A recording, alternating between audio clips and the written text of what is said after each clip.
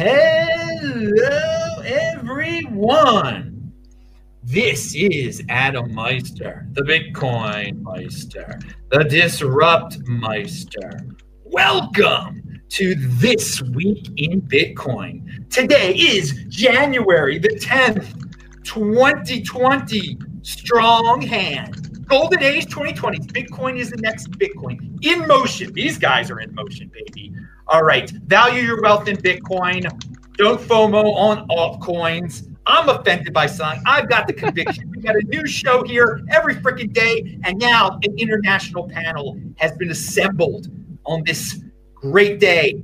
Brad Mills is here. Simon Lelyveld is here. They're both making their debuts. And Jeff Van Drew, you guys are familiar with him. He's coming in from the United States of America. Now, we're going to start it off a little bit differently today because we got two guys that maybe some of you you're not familiar with. Brad is all over freaking Twitter. So we'll start with Brad Mills. What's your story? Hey, man, thanks for having me on. My story, I'm an entrepreneur, a serial entrepreneur.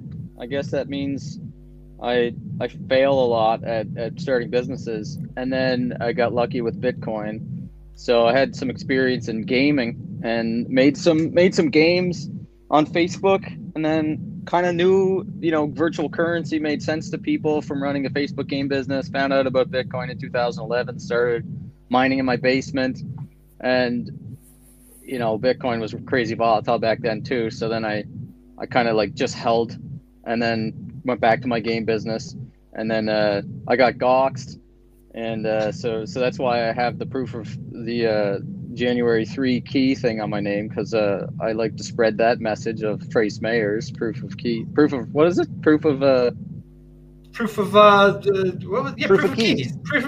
keys. Yeah, because that sucks to lose your Bitcoin when you're that early. So anyway, I got back in. I started investing and held through the craziness.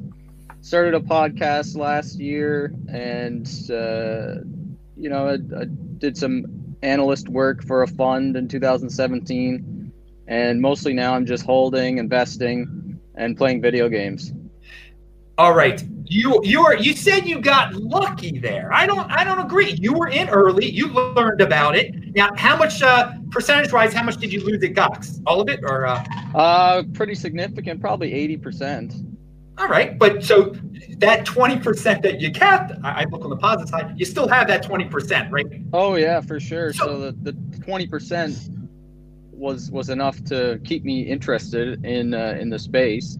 So when I had my game company going in 2013-14, but I still had my Bitcoin, and I started mining again once I lost it in Gox, because I was like, I got to get my stack back, that I lost in Gox. So I started mining again and took the rest of the money that was in my company's bank account and invested it in Bitcoin mining so that I could get my stack back in 2013-14. Wait a minute, see, that's not luck. That is not luck. That is conviction. You held your Bitcoin, and you also used company funds to get more Bitcoin. That's not luck. That is, I love that. So don't people say, "Oh, that guy got lucky." No, he didn't get lucky. You had a strong. Yeah, I guess you're right. It was conviction. It's all about holder of last resort that just sells the top. Yeah, and you learned a lesson from Gox. At the top. You learned a lesson from Gox. You never did anything that silly again, keeping 80% of your Bitcoin. Letting someone hold 80% of your Bitcoin is never trust Roger Ver. That's what I learned. Oh, pound that like button, people. All these dudes are linked to below. Okay, let's start. Now, Simon, let me talk. Before Simon tells us who he is, I want to say one thing. He is in the Netherlands. The Netherlands is a country. I have many followers from the Netherlands. Boris has been on the show. Aaron has been on the show before. It's big over there. They punch a mighty punch for a little country. Okay, so what goes on in the Netherlands is important. And we're going to talk about the regulation situation over there. And Simon actually is the expert in this, in EU and Netherlands regulations stifling our great Bitcoiners there. But tell us a little bit about yourself, Simon. Okay, Adam. Hi. Thanks for the invitation. Good to be here on the show. All right. So if you trace my involvement with eMoney back to its origin, it's about 20 years ago when David Chaum introduced eCash. That happened in the Netherlands, and at that point in time, I was working for the central bank as a supervisor. So we had the issue: what do we do with this internet money that comes around, and should it be supervised, yes or no? So I was there at the birth, not really of the Bitcoin, but at the birth of the European regulations that cover electronic cash and what you call stable coins in the US, we call e-money. So we developed a specific internet cash regulatory regime, which is called an e-money regime. And I was basically involved in the banking sector in a number of roles with banks, with the central bank as a supervisor, and now as an independent regulatory consultant. I help out companies comply with regulation, understand where all this regulation comes from. So I'm sort of a dinosaur when everyone said, well, I'm from the age where when Chaum introduced his e-money on the internet, it was like, oh, it's still centralized, yeah, but we don't have the bandwidth and we don't have the capacity to do it decentralized. So when technology allowed for that, Bitcoin popped up as the missing species that was still there to be developed. So to me, it was like, oh, all over again, we get the same questions. New technology, new money on the internet, and the question how to regulate. And yeah, we've been pretty busy in worrying about that in Europe. And today marks the day, the 10th of January marks the day where all countries in Europe should have implemented the anti-money laundering provisions of the so-called Fifth European Anti-Money Laundering Directive. But not everyone succeeded, and not everyone did a proper job. So that's the fun of being in this session today. And it's amazing that I scheduled you for this day. It just worked out perfectly. So that you're going to be talking about that in a few minutes. It is amazing. I mean, you've been around this space for a really long time. I mean, when did you get your first Bitcoin then? I mean, you've been around for a while. Yeah. Okay. So Ian Grigg, I hooked up with Ian Grigg very early on in the 90s here in Amsterdam. And he already had a public key cryptographic cash system working with smart contracts. Literally smart contracts, hashing contracts, putting the key over it, and then exchanging coins, all that stuff. So those were the early days, and Ian actually in 2011 or 12, he popped me a line. He said, "There's this Bitcoin stuff going on." So I immediately went about it, looked at it, and said, "No, this is not going to happen anyway. It doesn't have sufficient power base. This will not fly." For many reasons, I said, but I said exactly the same about the euro. So Bitcoiners shouldn't worry. I have the same belief that the euro hasn't got a proper power base as well. But it takes some time before we discover it, or it's 40 years in time. Who knows? Anyhow, I was my first Bitcoins. I think I did a tour for the company Bitonic, one of the Bitcoin exchanges here in 2013, and they paid me in Bitcoins. So I guess that's where I started. All right, that is great. You were early on getting paid in Bitcoin. That must be a great feeling. You've got like, they'll pay me $200 worth in Bitcoin, and now that Bitcoin is worth a lot more than they paid you back then. So that's always a good feeling. Yeah, people remember, get paid. A lot of people complain, I can't buy it. Well, earn it. Have somebody pay you with it. All right, Jeff, you've been on the show many a time, but so everyone's familiar with you. But say what are you up to, and just welcome back, of course. Yeah, great to be here. I run KeykeeperIRA.com, which is basically a product where you can use IRA or 401k funds to buy and hold Bitcoin, but do it in such a way where it's non-custodial and you can actually hold your own keys. So that's what really differentiates us from most other, Bitcoin IRA type solutions that you see out there today.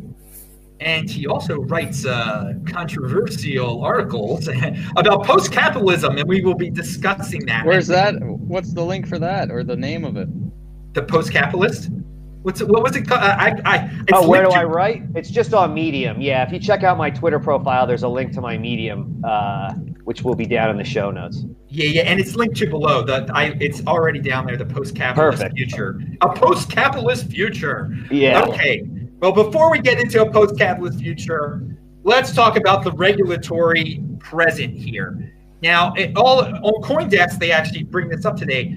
Deribit, a Dutch derivatives exchange, to move to friendly Panama.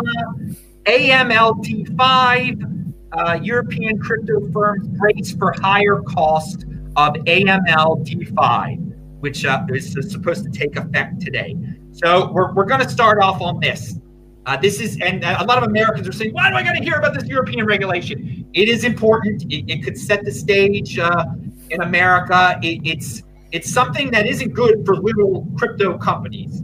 And I believe Boris brought this up on a past show, and that's why he recommended that Simon come on this show.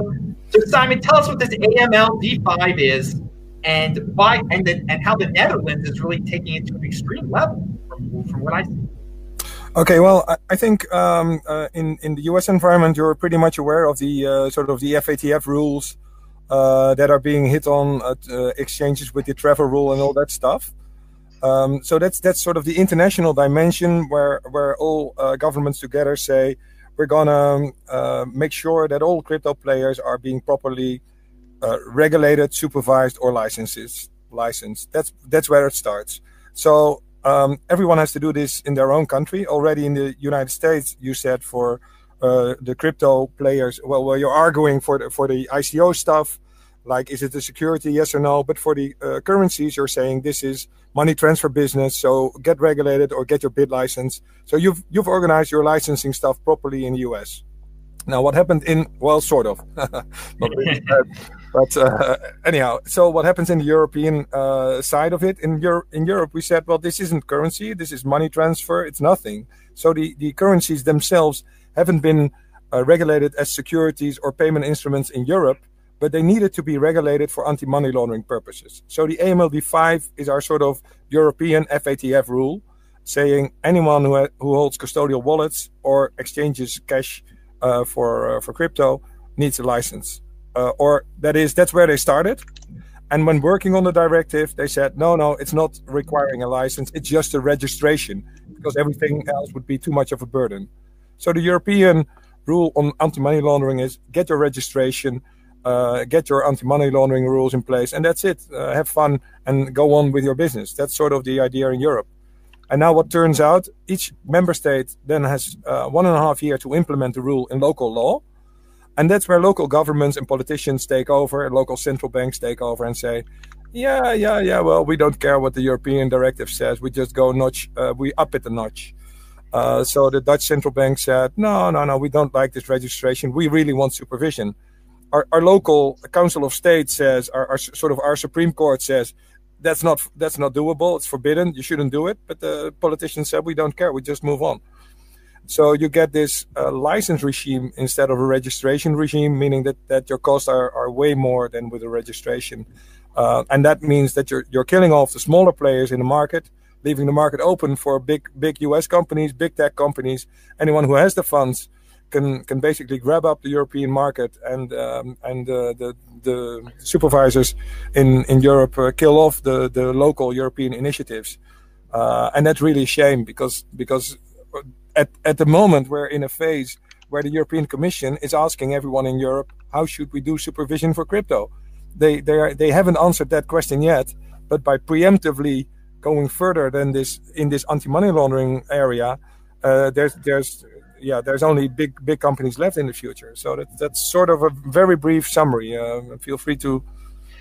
How much is this costing these small companies? How much is the regulation costing companies, do you think?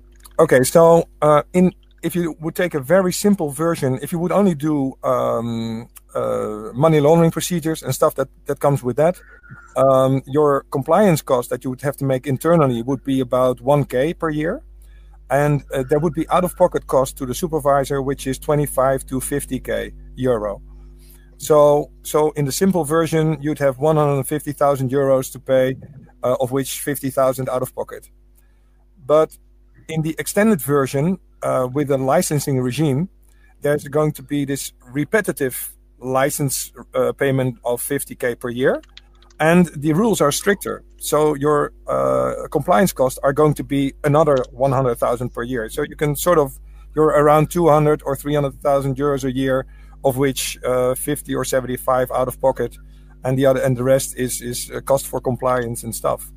And that's because you have to do all the extra stuff for the licensing rules.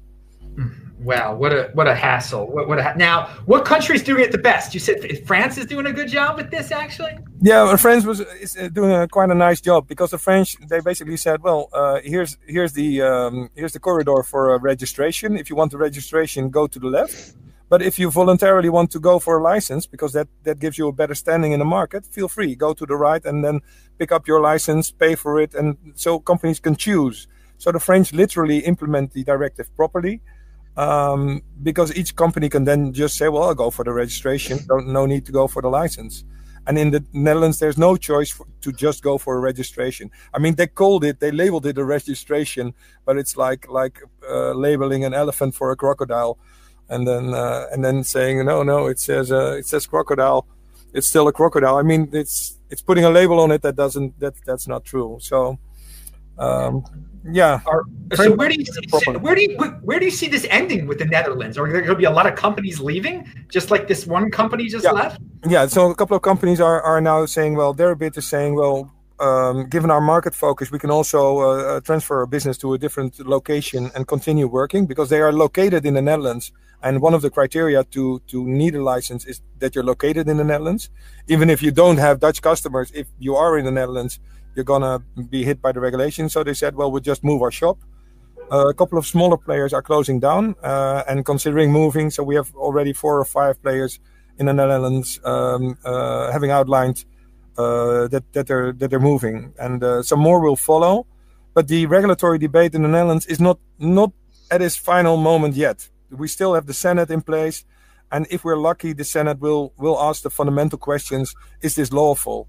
And they can ask, on a specific provision, they can ask our Council of State, please review this once more and tell us whether this is lawful, yes or no. And the hope of the industry is that the politicians will ask the question, is it lawful? They will ask separate advice from the Council of State.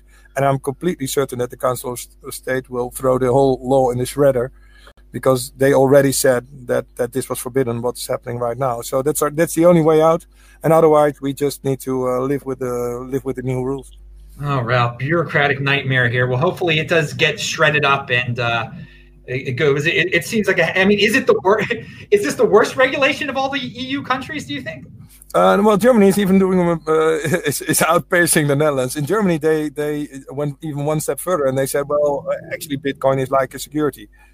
So they basically say you need to be a financial company. You need to have a financial license as a broker or an investment or securities broker to be in there. So the Germans are even giving their industry a more hard time.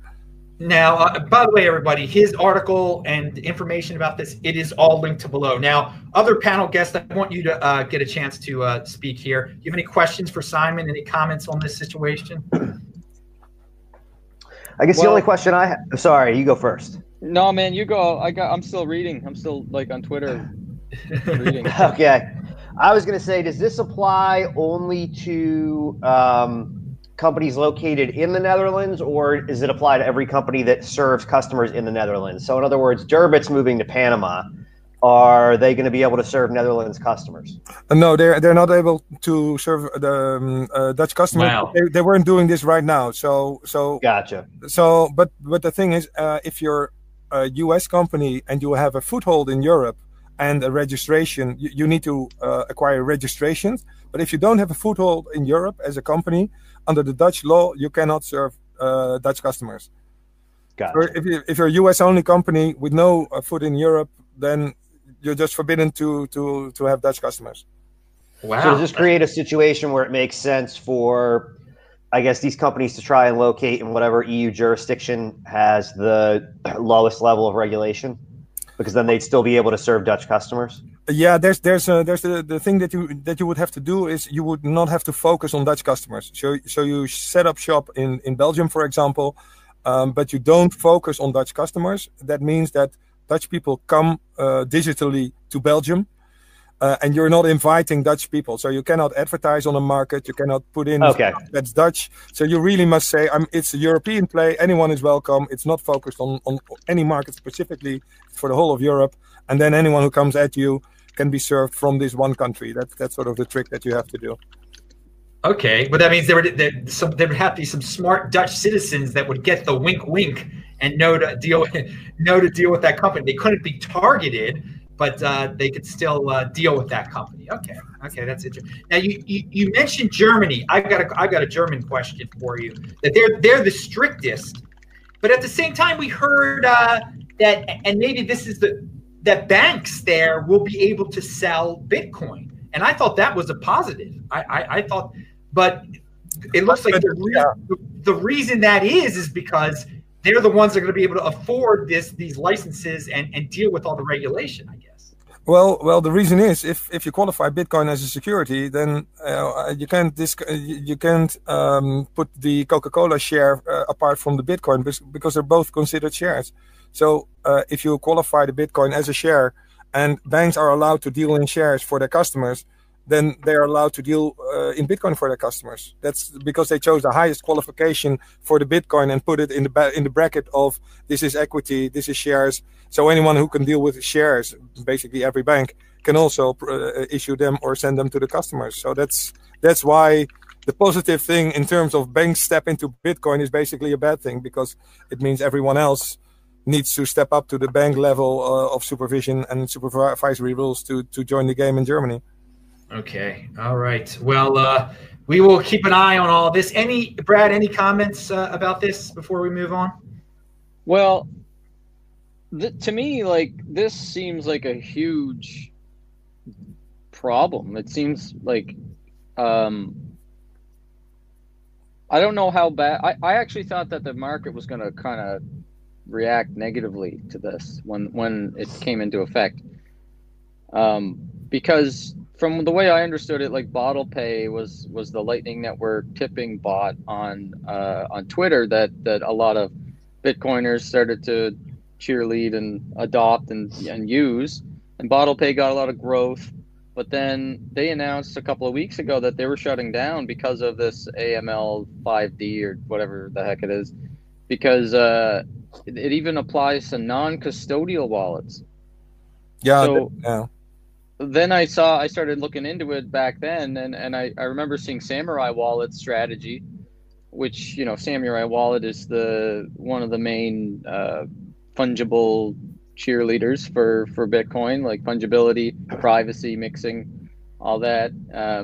They said their plan was to not be in any EU member state when they tell them to go beep themselves. See, I didn't swear. Yeah. But they did. And then they said, we will not and cannot comply with AML 5D. So that was back in March when this discussion was going on about all the different ways to avoid KYC while using Bitcoin, or how to acquire Bitcoin, by mining it, getting it from friends, like working, getting paid in it, whatever. And then the discussion came around to these crazy restrictive laws in the UK or in the EU. So how do these companies plan on dealing with this to not comply if they don't want to comply? How do we resist this? Well, I think if you're in the current European or Dutch environment, there's like a sort of an announcement by the supervisor. We dislike Bitcoin. We don't feel you can do this properly and securely.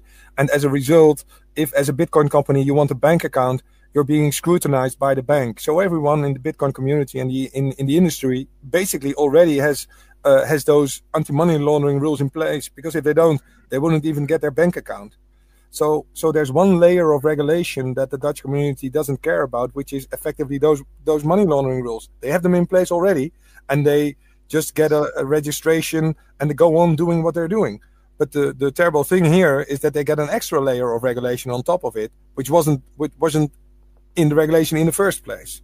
So this base layer is doable. It's already in place for a lot of companies, and this extra layer is the one that kills us. So that's really the.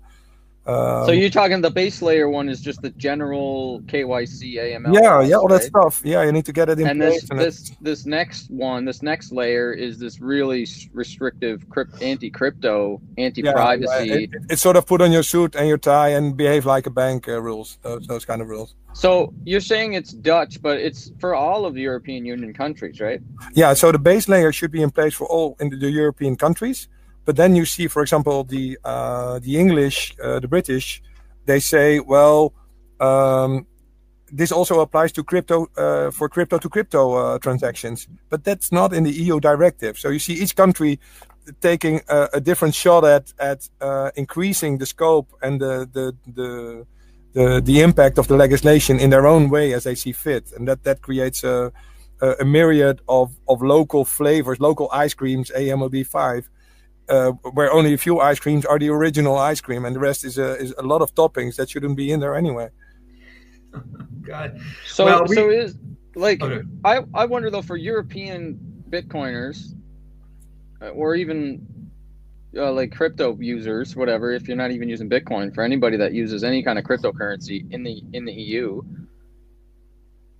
isn't this extreme? Like, don't we find this as insanely restrictive for it to apply to non-custodial wallets? Doesn't that mean like any wallet on the App Store that doesn't hold people's funds has to comply with these rules by getting KYC and all that? Otherwise, they face fines and stuff. Okay, the non-custodials are non-custodial providers are out of scope in the EU legislation, but some local countries may be different. The British, I'm not sure if they say that non-custodial wallets are forbidden, but they say the peer. I mean, yeah, it's a definition stuff. It's let's say the British have their own way, like the Brexit and all the stuff. They chose a very specific topping on top of this AMLD5 stuff, and it is indeed, I mean, undoable, strange, doesn't make sense. But you've got to understand that the FATF is basically their decision last June with the travel rule was to divide the Bitcoin community into sort of the legislative part and the non-legislative part. If you compare it to the early days of music on the internet, everyone was sort of streaming, doing Tor, doing Napster, and now you have Spotify in place, and the regular customer wants to be in the Spotify area and not in the Napster illegal space. And that's what the FATF is driving at with the travel rule and such. They just separate out this peer-to-peer non-custodial area until it's really you can really label it fully as criminals, and then the rest of the world, which is fully regulated, is the proper Bitcoin world. That's sort of their vision behind this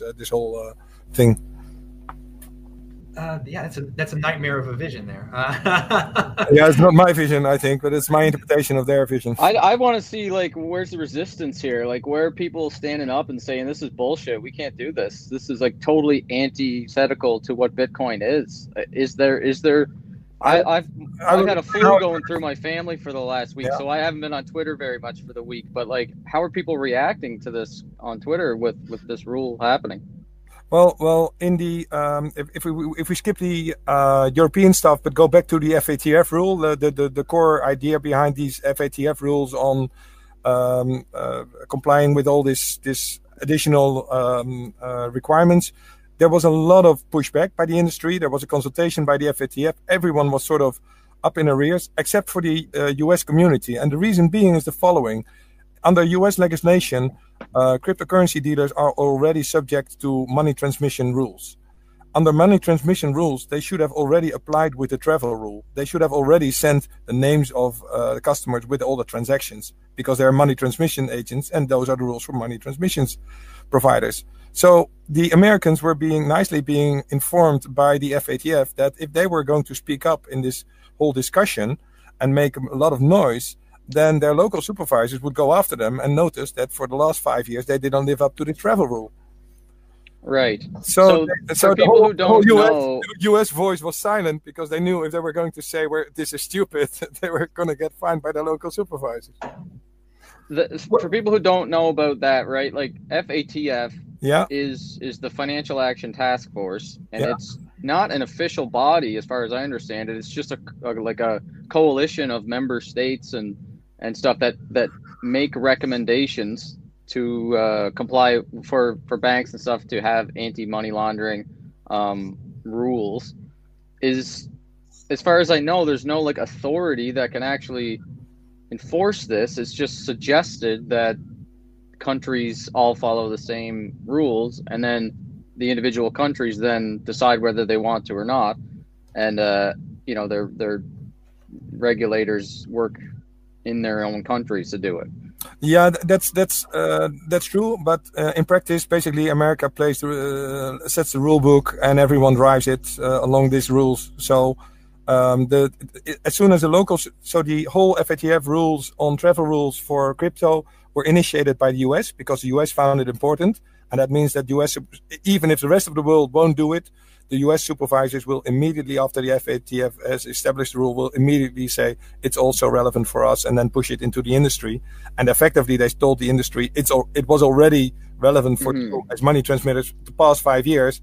So shut up or be fined for the non-compliance of the last 5 years. So that's why a lot of the exchanges over here started to remove privacy coins from their exchanges, because the travel rule basically says that the bank or the company has to attach like some sort of metadata or something about the transaction if they're sending it to another company or withdrawing it personally.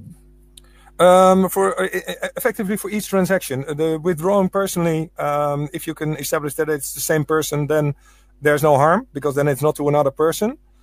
So then you don't need you don't need to include that stuff when it's a personal withdrawal. But they couldn't actually enforce that on the privacy coins, because they have like burn and remint and all this stuff.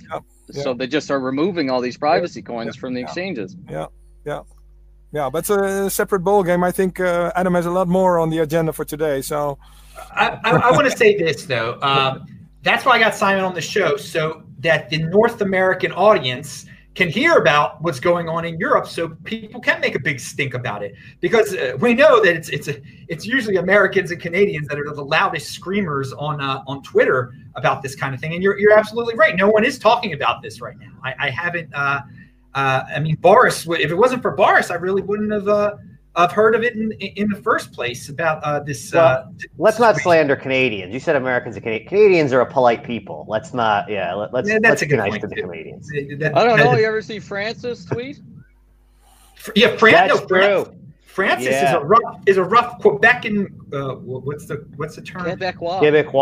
Quebecois. Yeah. That he can really. He's a Bitcoin. He's a toxic Bitcoin maximalist. But, on that topic, why don't we talk about that? That's a good transition. For some reason, again, people are. There was this Nakamoto thing that came out this week, and my take on the whole Nakamoto, it's some guys that. Are they really Bitcoiners or not? Can anyone use the Nakamoto name for their own publication? I really don't. I say let them compete. I'm not complaining. But again, it's brought up the toxic maximalist meme again, because there were a lot of guys saying, no, you guys aren't allowed to use the Nakamoto name because you're not Bitcoiners. You're not real Bitcoiners. I mean, there were definitely some. I mean. Vitalik Buterin is one of the guys behind this. So, Brad, you had a take on that, actually, I believe.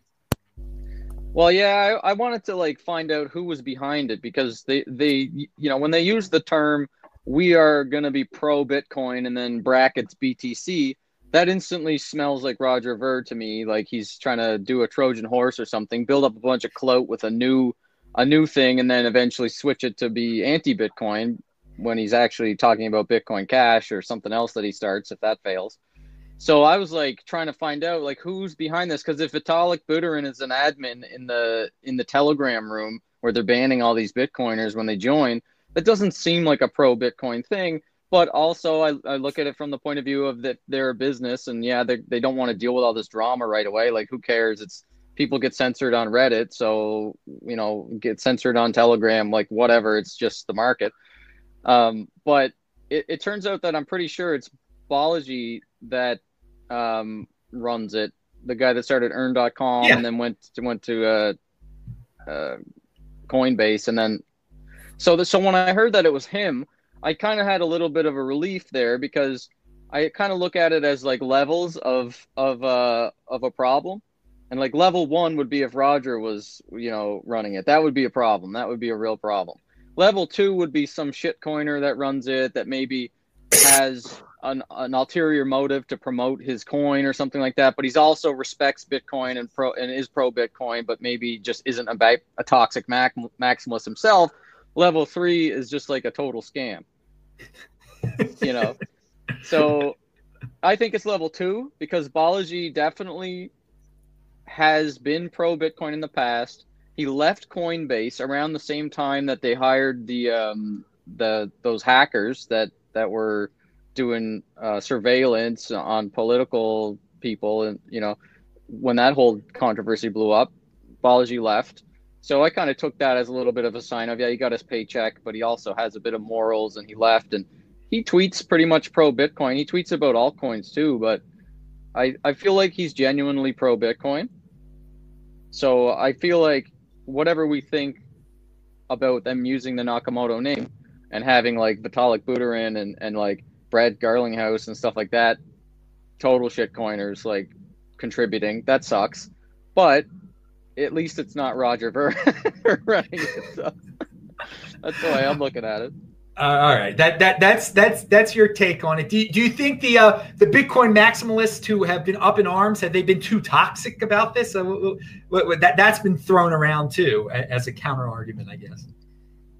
Well, I have an opinion on that. I can say mine, but if someone else wants to jump in first, I don't want to hog the chat here. All right, Jeff, you want to say something about this? Again, I think I don't want to spend too much time on it because it's a way.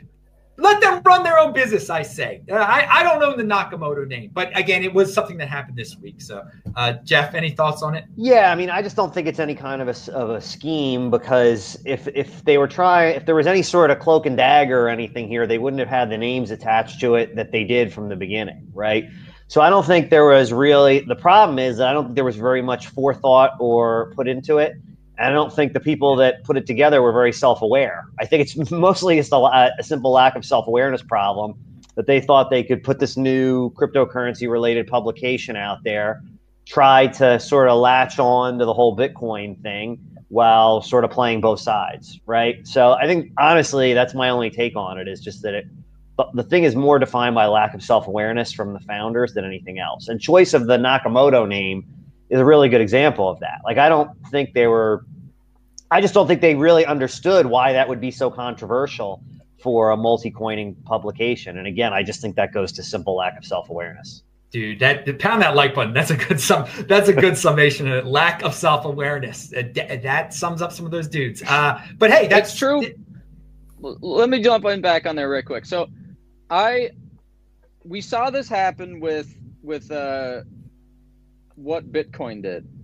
You know, when Peter wasn't Bitcoin maximalist enough, the toxic maximalist Bitcoiners just went nuts and kind of like started attacking him and started making a big problem about him saying, like, having the word Bitcoin in the show name, and told him that he was a scammer and all this stuff because he's influencing people and he's influencing them towards shitcoins instead of Bitcoin. And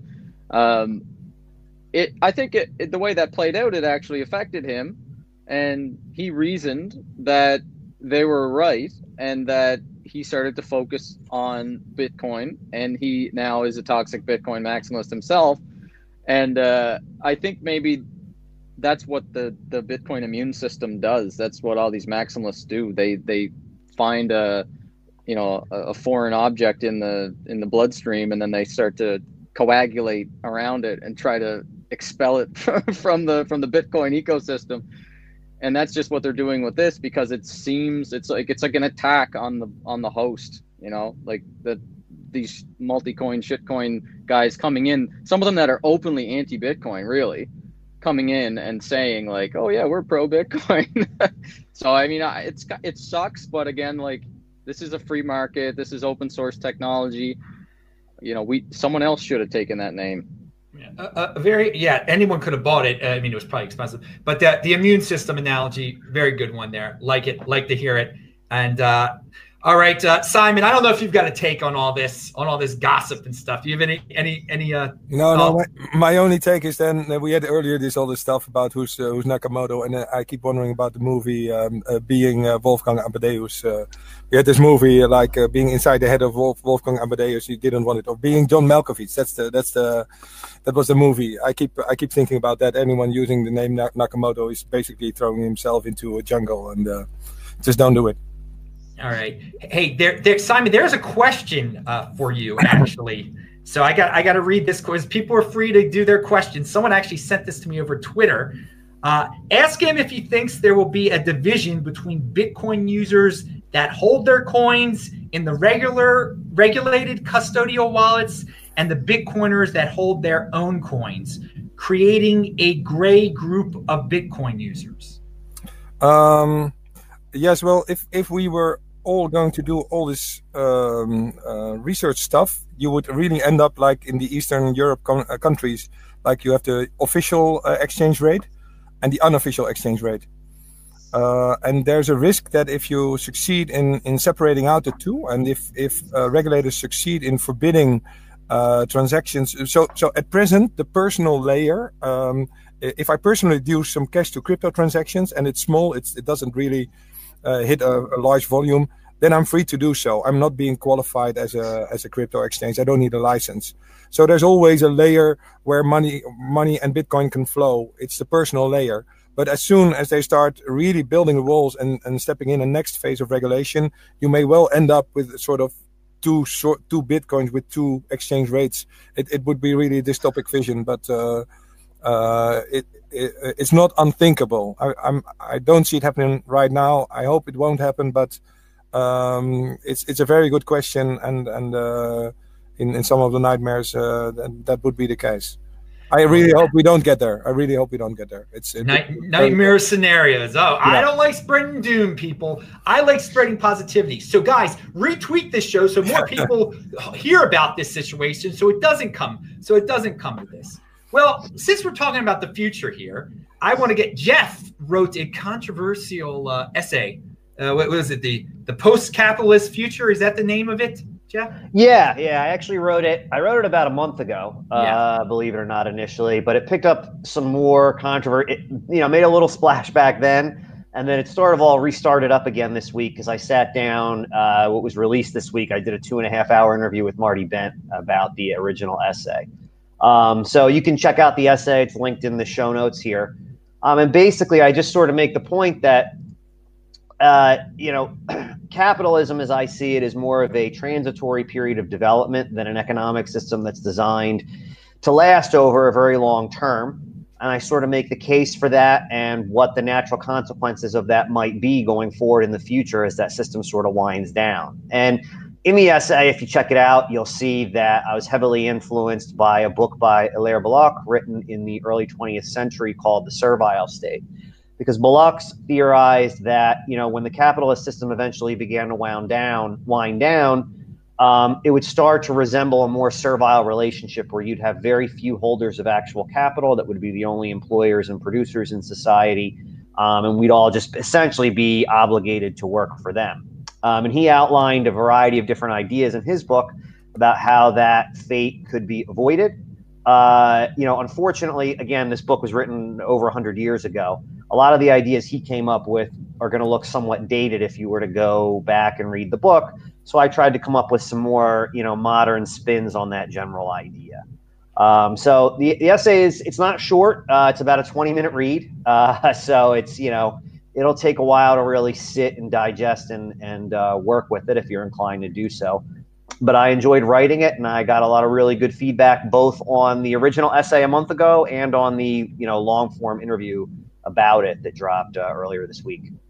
Did you propose what happens at the end after post-capitalism? Yeah, so Belloc goes to comes from an economic tradition referred to as distributism, right? So the idea behind distributism is you respect the idea of private property, but you use positive law to ensure that the property doesn't centralize. So that's really the servile state, if that's where things end up, is based around the idea that eventually all the capital centralizes in a small enough group of holders that they're able to form an oligopoly and collude against everyone else, right? Which is not that far flung of an idea. So Belloc had a lot of ideas. That's what we're in right now. Right, exactly. So Belloc had a lot of ideas regarding how that could have been avoided in early 20th century England. I proposed a few of my ideas at the end of the essay. One of which, some of them were obvious, and I tried not to propose anything too radical, because I tend to look at these things as incrementalist, meaning you try to interfere as little as possible, do the least radical solutions first, and then sort of move from there. So a lot of it has to do with trying to move, control and decision making to the most decentralized level possible. And some examples I gave there. One very obvious one would be more vigorous enforcement of the antitrust law that we already have on the books, both in the United States and in Europe. I'm less familiar with European antitrust law, but in the United States, we sort of just stopped enforcing it in the 90s. I mean, the laws are still there. Just takes the political will to actually enforce them. And then for companies that, are by their nature very large or already very large, I sort of made a proposal that is along the lines of what Germany currently calls co-determination. So the proposal that I put in there is that once a company were to get over a certain size, and obviously it's an arbitrary distinction, people can argue what that dividing line would be, but you could define it by revenue, or when that company eventually became publicly traded, or however you wanted to do it. At that point, a certain number of board seats would be reserved for the company's employees. And that would have a couple potential effects. I mean, number one, it's going to favor the smaller competitors that don't have to comply with that requirement over the larger. I heard Bernie Sanders talk about something like that recently. Correct. I mean, this is not a wild idea that I pulled out of the sky. Like I said, Germany already does it. So it's not, these are sort of almost milquetoast solutions, but I tried to make more of a case as to why I believe that, unfortunately, if we don't start to look at things like this, that the alternative is going to be much worse. And when I sat down with Marty, the alternative would be? The alternative is basically, and I outlined this in the essay, and Block does a better job outlining this than me, is the servile state, where due to it, and this is actually, I think, even worse than it was in Block's day, because economies of scale, as industrialization has progressed over the 20th century, economies of scale have gotten larger and larger and larger, and the benefit to being a large producer over a small producer has gotten more and more and more and more progressively extreme. It's also radically tilted the balance of power between labor and capital drastically toward capital. Labor is almost just like replaceable cogs at this point. It's almost useless. And I think that's only going to get more and more and more drastic as time goes on. So if you don't want to end up in a situation where we only have a very, very small number of producers and employers to which the rest of us are essentially subject, at that point, having a government is almost irrelevant, right? Because the people that are going to be in control are going to be that small number of producers who also control the employment. That solutions like the ones that I mentioned, or maybe totally different from the ones that I mentioned, there's something that I think people should be thinking about and looking at. I guess that's the best way to put it. In terms of where I think, I did tie it both in the essay and a little more explicitly in the interview with Marty to Bitcoin, in terms of the fact that I think Bitcoin is a decentralizing factor. So it is one thing that cuts in that direction, because one thing Bitcoin prevents, your oligopolists from doing is controlling the money supply, right? Do I think Bitcoin is enough in and of itself? I don't know the answer to that. I think probably not, but I'm an all of the above type guy. So in other words, I think Bitcoin's a great solution. I work in Bitcoin. I spend a lot of time talking about it, programming, it's my primary business, the whole 9 yards. But that doesn't mean that I'm also opposed to other solutions that I think would also cut in that decentralizing direction. All right. One thing from the essay that I recall reading, you did mention the fiat system exploding, going down the tubes, that playing a role in all of this. Right. So Block sort of thought the idea was that without, Block was a little bit of a pessimist in that he thought this was going to be really, really difficult to stave off, right? And I'm a little bit more optimistic in a society where something like Bitcoin is available, in that it makes the servile state a little bit less stable, because the servile state basically depends on the fact that you have to have a mechanism in place to expand the money supply to sort of create enough benefits for otherwise powerless people such that they remain consumers. This is kind of a complicated topic. The essay goes into it a little bit further.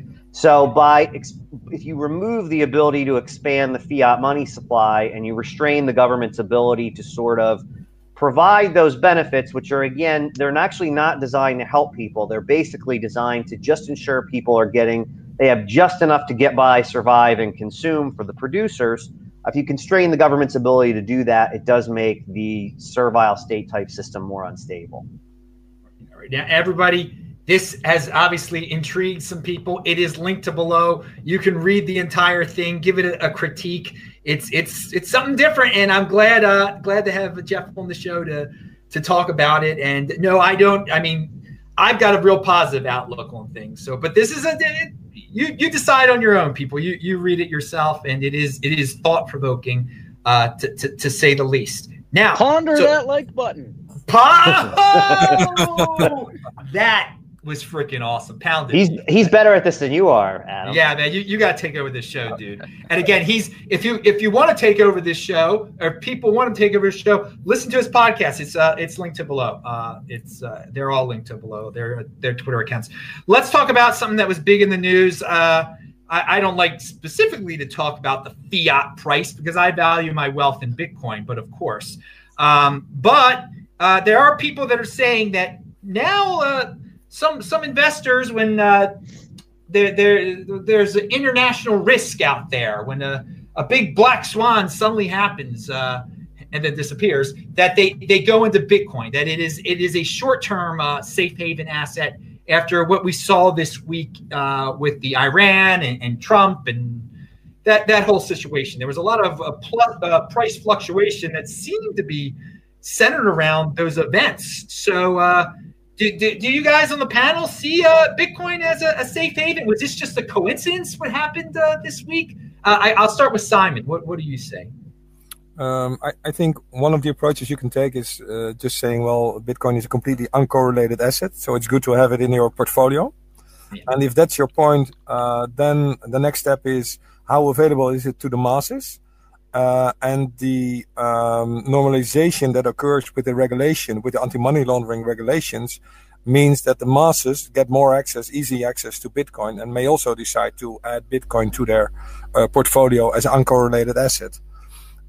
So one of the tendencies that might happen is that if the Bitcoin availability opens up to a broader range of people, given that even banks may start doing Bitcoin stuff as part of regular investment portfolios, I'm not sure if the uncorrelation will disappear, but I'm certainly convinced that it has a role in an investor's portfolio and a relevant role in an investor's portfolio. And whether you actually can link the safe haven role in specific events to the rate, I'm not certain. But I'm pretty certain that this retail availability of Bitcoin may increase due to the fact that for let's say the wide part of the Bitcoin market, there might be a bigger retail reach. But that's my take, just my shot at it. Brad, how about you? You're in Canada. How did this go over there? Oh, well, there's an extra aspect. Okay, yes. In Canada, they're dealing with the unfortunate, it kept the situation still going on because of that horrible plane crash, which is just a tragedy. But what's your take on safe haven Bitcoin? Well, I think that I don't get why that narrative has been going around. I saw a couple charts. I just put one in your YouTube chat. Masari put out a chart. Yeah. I looked at the comparison between oil, gold, and Bitcoin during the whole Iran scenario, and yeah, they move very correlated. Like traditionally, Bitcoin is an uncorrelated asset, but lately it's been pretty much correlated during certain events. Like things will move up and down in sequence, but Bitcoin doesn't move up and down exactly the same, by the same news and stuff like that. But some news does move things around the same. So there's debate whether or not like the collapse of the stock market would actually collapse the price of Bitcoin. Or would it, a lot of us are kind of like doomsday preppers a little bit. You know, we have a bit of tendency for like having like a hope for an apocalypse or something like that to happen, so our Bitcoin can go up. But you know, that would probably be bad for the price of Bitcoin. So any time that like fiat suffers, it's going to put pressure financially on the people that own fiat. Now, the last couple of years, especially, a lot of folks like, say, Pomp and like Tour de Meester and people are like trying to spread this asset class to institutional investors, right? There's a lot of work and groundwork being done. A lot of institutional investors and like high net worth individuals are coming in and getting a small portfolio exposure to Bitcoin as a non-correlated asset class. Now, you get someone that comes in, puts 1 to 5% of their $1 billion into Bitcoin, and they're holding Bitcoin, and then they're over leveraged in real estate and the stock market and all that, and then say there's a big economic collapse and we go into a depression or something like that, and the price of their other securities and stuff go down. Well, that's going to put financial pressure on them, on all this big money that came in, and they may want to sell their Bitcoin to dollars to deal with their debts and their financial obligations and stuff.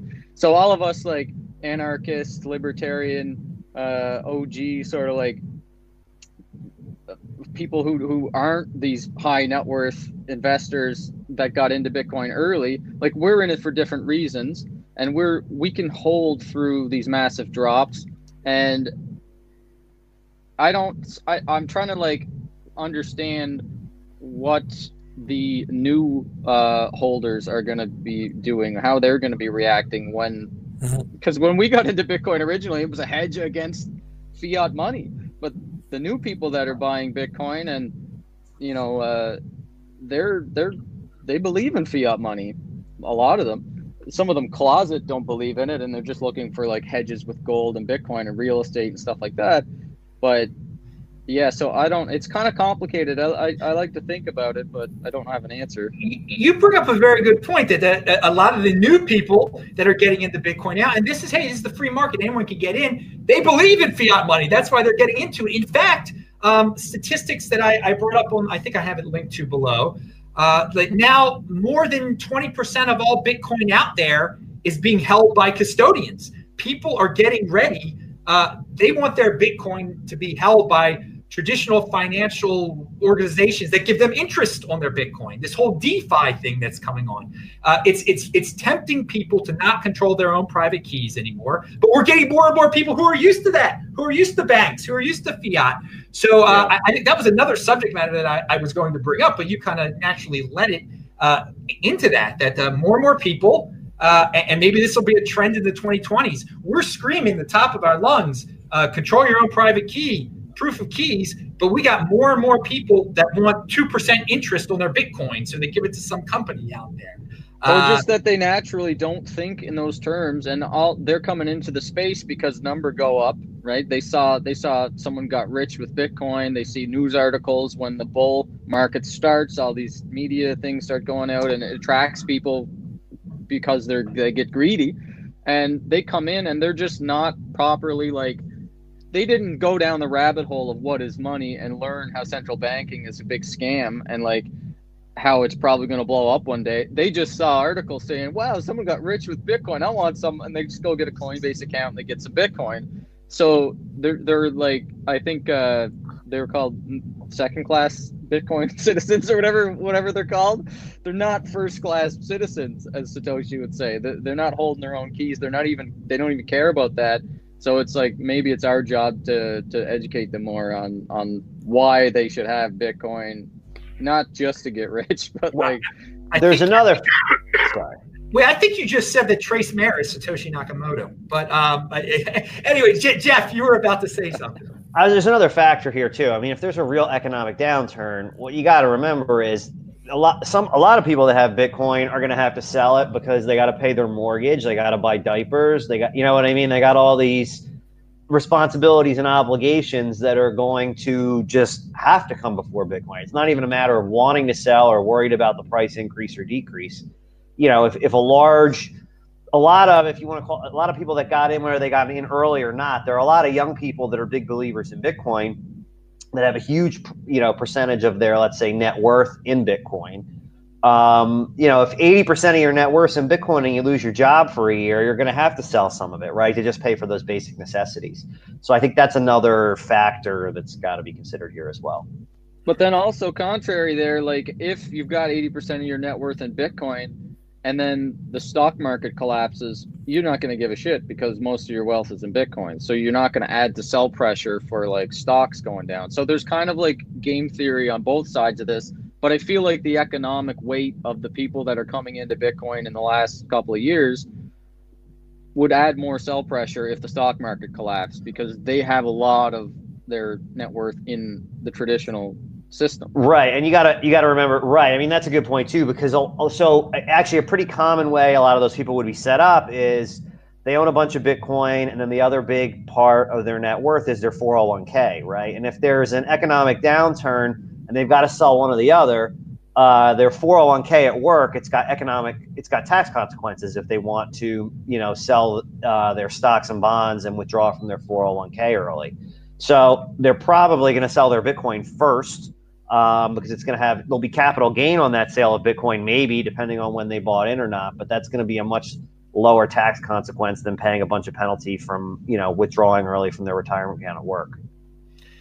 All right, we've got an interesting Lastly, decade. Though, oh yes, Adam, just to give one thing on there, like we can actually measure this though. This is not like just tea leaves. We can actually look at the dormancy of coins and see how, I think that it's called the hodl waves. I forget who came up with the chart, but there's the chart that shows the days destroyed accumulation over time and the percentage of coins that are dormant. And it's been relatively stable as far as I remember looking at it recently. So yes, like people are holding. 10 million Bitcoin did not move in 2019. In 2019, there were 10 million Bitcoin that did not move. That was something we should have. Well, we just talked about it. So very good, and that's getting us lined up for the halving. Now we're here at the end of the show here, definitely. But I want to, I guess, a closing question for everyone, or just everyone's take on the. Because I don't know if you guys, the way the rotation goes, I don't know next time you guys will be on the show. It might not be till after the halving because we got lots of guests to rotating in. The best guest in the freaking space on this show, by the way. Pound that like button. I bring in new people all the time. You guys have been awesome. But halving, let's just hear everybody's take on the halving. They can say anything they want to say about the halving because it is the event of the year and it is coming up in May. So Simon, what's your take on the halving? In a year's time, we'll be at $10,000 per Bitcoin. I'll just give you this. I'll give you this as the net effect will hop up and down, and in 1 year we'll be at $10,000 per Bitcoin. So that's a measurable criterion, and I'm very curious where we get at. No, there's a. You read all this fun stuff about. I noticed the Adam Back statement that his Ripples, he sells off Ripples, buys Bitcoins. I mean, anything can happen with the rates. So I'll just give you the rate in 1 year time, and let's discuss it then. Okay, that's fair. That's fair. Jeff, your take on the halving? Any thoughts about it? My probably unsatisfactory take is I'm obviously long-term bullish for Bitcoin. I don't pay very much attention to short-term price fluctuations. I definitely think that stock to flow as a concept is a very explanatory concept as it's explained in Saifedean's book. But as to any specific quantitative modeling around the stock to flow concept, I'm not saying it's good, bad, or indifferent. I don't know enough about it because it's just not my main. It's not my main concern. It wouldn't, short-term price fluctuations don't change the fact of, don't change my decision-making in terms of deciding to buy and hold Bitcoin for the long term. Yes, you are a long-term thinker. You're not impulsive. That's what this whole show is about, baby. All right, Brad, your any thoughts on the halving? Well, If you go by what happened over the last few halvings, we could see $100,000 Bitcoin by 2021. I mean, it could happen. I believe that we're going to see $100,000 Bitcoin within 3 to 4 years for sure. That's why, you know, I'm still in this and I pay so much attention to it and whatnot. And I still have a pretty sizable percentage of my portfolio is in Bitcoin still, because I think there's 100x. I think we're going to $1 million within 10 years. So like, I don't know specifically what's going to happen around the halving, but anecdotally, I'll give you this one. I just put it in your YouTube chat. So I have a friend who's got a pretty huge podcast. He gets like ex-presidents and stuff on his podcast, and so he's got a contact with someone at that works with the SEC. Like they do investigation or something into banks at the SEC or something. So, and he did a podcast episode with this dude last year about like money laundering, tracking money laundering at the banks and stuff. So he's a conservative guy, very like insider type of guy. And my friend sent me a screenshot of like the text message that this guy sent him FOMOing on Bitcoin. He's like, hey, did you hear that the Bitcoins are going to go up in price and 10x in the next year? Go buy some Bitcoin. So this guy that works for the government is FOMOing on Bitcoin because he's hearing about the halving. So that's a little bit of like an anecdote. It's obviously not, you know, but that's just, I in my tweet, I was like, is this really happening? Like, are the government employees actually starting to FOMO on Bitcoin and they're getting ready for what they think is a big boost? Well, that's a great anecdote, because last time around we had a halving hype also. Everyone knows about the halving. They don't know about the halving. They don't. Look what it does to a government official when he hears about it. He immediately thinks the best possible outcome. Now is that going to necessarily happen? Probably not. It's not going to 10x or whatever he said. But there's a lot of people that still got to learn about this. And I think my thing is the next few months, I think a lot of people are going to be surprised about who is talking about this. There's going to be a lot of people talking about it, mainstream type of people, and there's going to be some hype behind it, and it's going to bring some newbies into the space. Yeah, I think. Like this guy thought he had special inside knowledge. He's like, oh, you know, the mining's not going to work the same. There's not going to be as many of them. The price is going to go up. You better get some now. So if that's what someone that smart thinks, you know, imagine like what you just said when the media starts to cover this about like the Bitcoin halving. And retail picks up on it. This may be the new bull market for Bitcoin, the start of the new bull market. But for one thing's for sure, the retail is not there right now, and we're still waiting for that to come back. And maybe the halving will do that. Yeah, no, I agree with that. Retail is not; it's definitely not there right now, which is unfortunate, because some of those people in the future are going to complain. Oh, why did the big corporations buy up all the Bitcoin? Well, because you as an individual were not. You know, the regular people out there are not buying it right now. But we will see what happens. We take it a day at a time. Over the long term, I think all of us are very, very bullish. And you gotta be patient, people. Some people are completely impatient and impulsive. By the way, love that No 2X hat you got hanging there, Brad. In the can back. You see that? I didn't know of course. That was.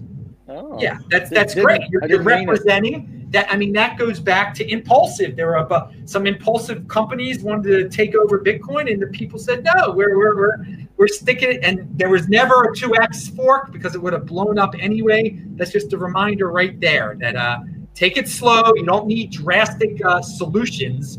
When there was no problem with the scaling at the time. We don't need to go back to 2017 history, but I'm always glad to see a little bit of history. Okay, well, this is it. We're going to get everybody's conclusionary remarks. Jeff, anything you want to add? Anything you want to promo? The floor is yours. Yeah, I think we covered a lot of really good ground here today. Nothing too big to promo. If you've got retirement funds, you're looking to invest into Bitcoin, so you don't have to pay taxes on your gigantic Bitcoin gains.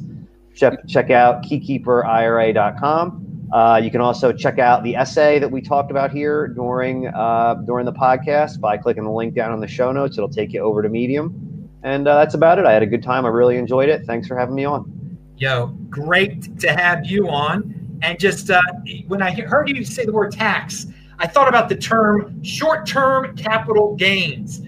people, that's you'll get familiar with that term if you're one of those dudes flipping back and forth your Bitcoin between fiat and all that nonsense. People ask me, well, why can't I just do that? Short-term capital gains tax. You don't. That's not a necessity in life. You don't have to deal in that realm. All right, Simon, what's your take? Any conclusionary thoughts? Anything you wanted to add about regulation? Anything?